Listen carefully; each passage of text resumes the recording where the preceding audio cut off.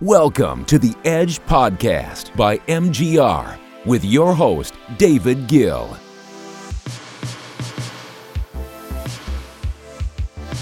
Hey guys, David Gill here, bringing you the Edge Daily Podcast. We upload every day of the week, Monday through Friday, so be sure to subscribe on your favorite podcast platform. And so today, the topic is the utility, the use cases of crypto and blockchain that aren't just in the future, but are already going on right now, and as well as ones that will come in the future. And I wanted to make this one today because I haven't been talking about crypto much lately because I felt like I had already talked about it, and I only wanted to give my opinion on it if I actually thought there was something meaningful to talk about, not just price fluctuations, which you can see everywhere or find people talking about it everywhere. That's not where I think anyone can see that. I don't need to be saying, oh my gosh, guys, did you see the price of Bitcoin today? That's not a very productive conversation. But I still think there's a lot of people out there who don't really see the true utility of cryptocurrencies or even blockchain technology for that matter. They don't see how it's useful. And so today I'm going to talk about how people and countries and businesses are already using them now and the uses that we're going to see very soon, because it's vital to know how the thing that a lot of you have invested in is actually going to work and how it's going to be used. And it's vital for everyone else out there to understand how all of this new tech is going to change how your world works. So it's very important that you learn how it works now rather than trying to catch up later. All right, let's get into it. You ain't got no money, I ain't got no time. All these faces looking funny when I'm driving by. All right, so I'm going to start with one specific use case that has been talked about more recently, but that I've been talking about for a long time now, and that is Africa. Impoverished countries in specific, and this applies to all impoverished countries around the world, but in Africa specifically, there's a lot of countries with no stable government currency because, the governments are either underfunded or, incompetent. A lot of them can't keep themselves running because they don't have enough tax revenue, and people aren't willing to give those governments loans via bonds, just like you can buy a U.S. Treasury bond. Those countries, they don't get a lot of people investing in them because it's very risky. They don't know if those governments are going to keep themselves running. So they're very underfunded, and the people there cannot rely on those governments. And a lot of those governments are actually run by dictators too, who just care about their own power and not the stability of the country or benefiting the people. So when you offer them cryptocurrencies like Bitcoin or Ethereum or IOTA or any of the other ones that allow for fast peer-to-peer money transfer that isn't controlled by their either tyrannical or incompetent government, then they're going to flock to that option. It just makes so much more sense for them.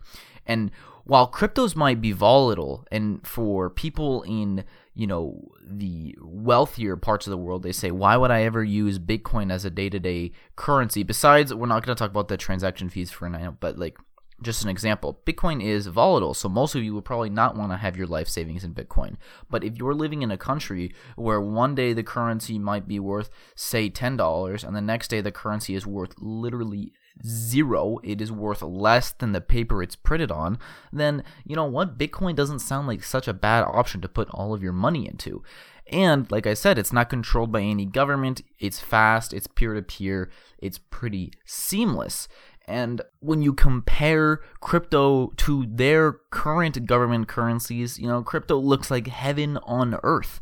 And this is going to make a serious impact. I mean, in Nigeria, for example, using Bitcoin in exchange for everyday goods is becoming more and more commonplace. They have Bitcoin ATMs even where if you need to pay in cash, you could go put in your Bitcoin, or not put in your Bitcoin, but transfer your Bitcoin using your wallet, and get cash straight out of an ATM. That's how advanced Nigeria is in the crypto space. Venezuela, after their government currency crashed they went majorly towards crypto. The people did.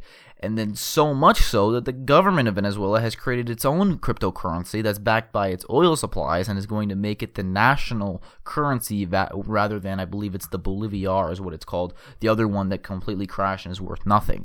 Now, that cryptocurrency in particular is a terrible idea, and it's run by a president who has no idea what he's doing, and it will end badly. But the people of the country are using Bitcoin and Ethereum for trade, which is pretty promising. It shows that people can use this day to day and be just fine, especially, like I said, when they don't actually have a good government or no government currency provided. People resort to these things. That's the utility of it.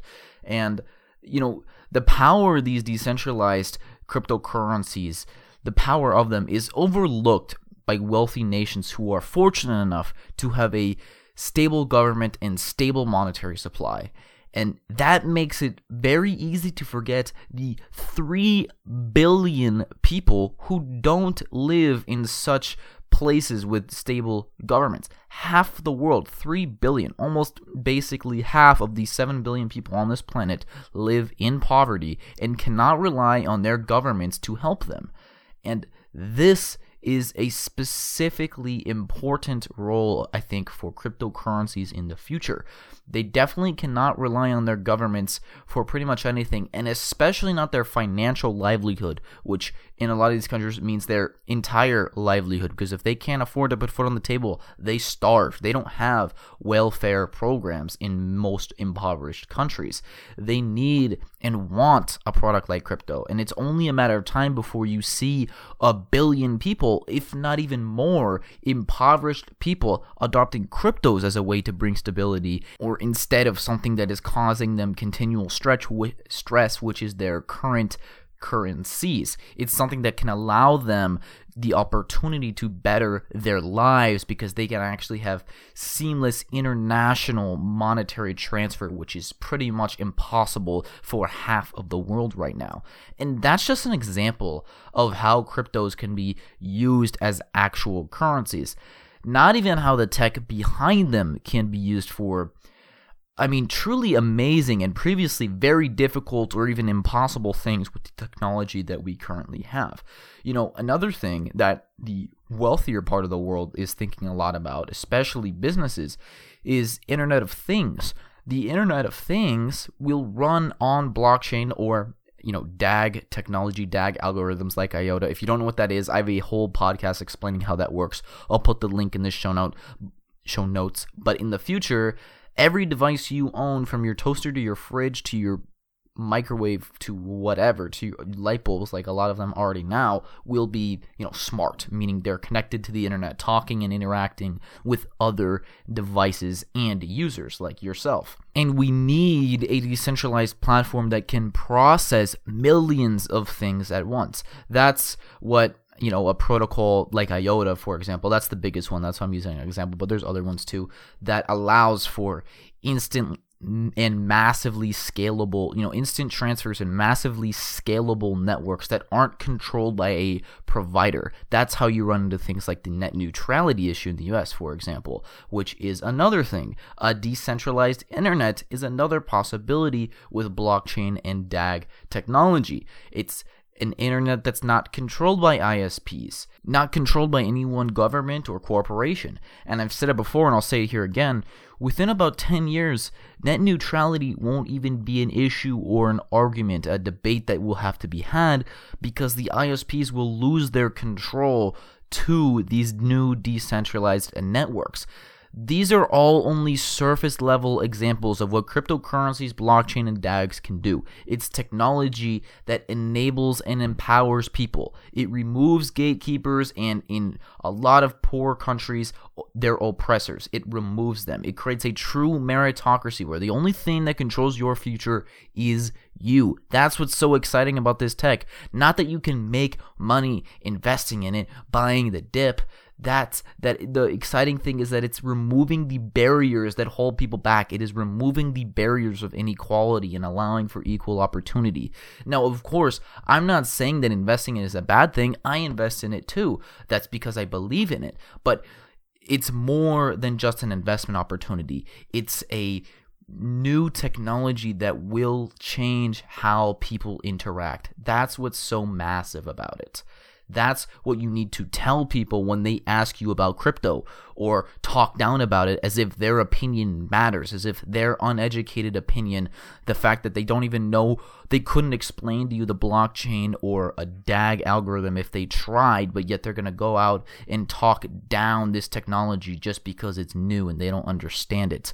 I know that was a bit of a rant, but I had to get that off my chest. I wanted to clear the confusion that a lot of people seem to have about cryptocurrencies and blockchain and their actual usefulness. They are incredibly useful. This technology is game-changing. Game-changing. Let me say that one more time. Game-changing. Okay, people? Anyways, enough of the rant. Let's get into the news. It's time for the news. Alright, so we only have one major news story today, and it does actually involve blockchain, and that is that JD.com, for those of you who don't know what JD.com is, it's kind of like the Amazon of China. It's a massive e-commerce company, a $60 billion company, I believe. And they have launched a blockchain accelerator to fund new blockchain products. I'm going to guess especially ones that have to do with improving the e-commerce industry, but this is a $60 billion giant that's recognizing that the blockchain is something that they need to seriously consider, and not just consider, invest in and build their own platforms on before other people do. This is just more proof that blockchain tech is truly powerful, and thank you for listening.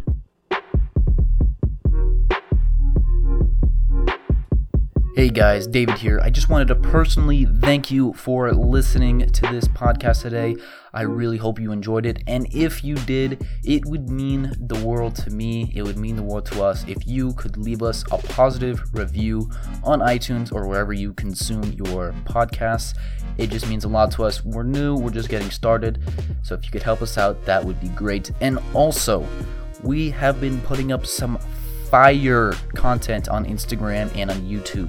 So if you are not already following us or subscribed on Instagram and YouTube, then go to the show notes, click those links, and follow us there. We are posting content daily, so be sure to check it out. Anyways, guys, thank you for listening, and I will see you next time.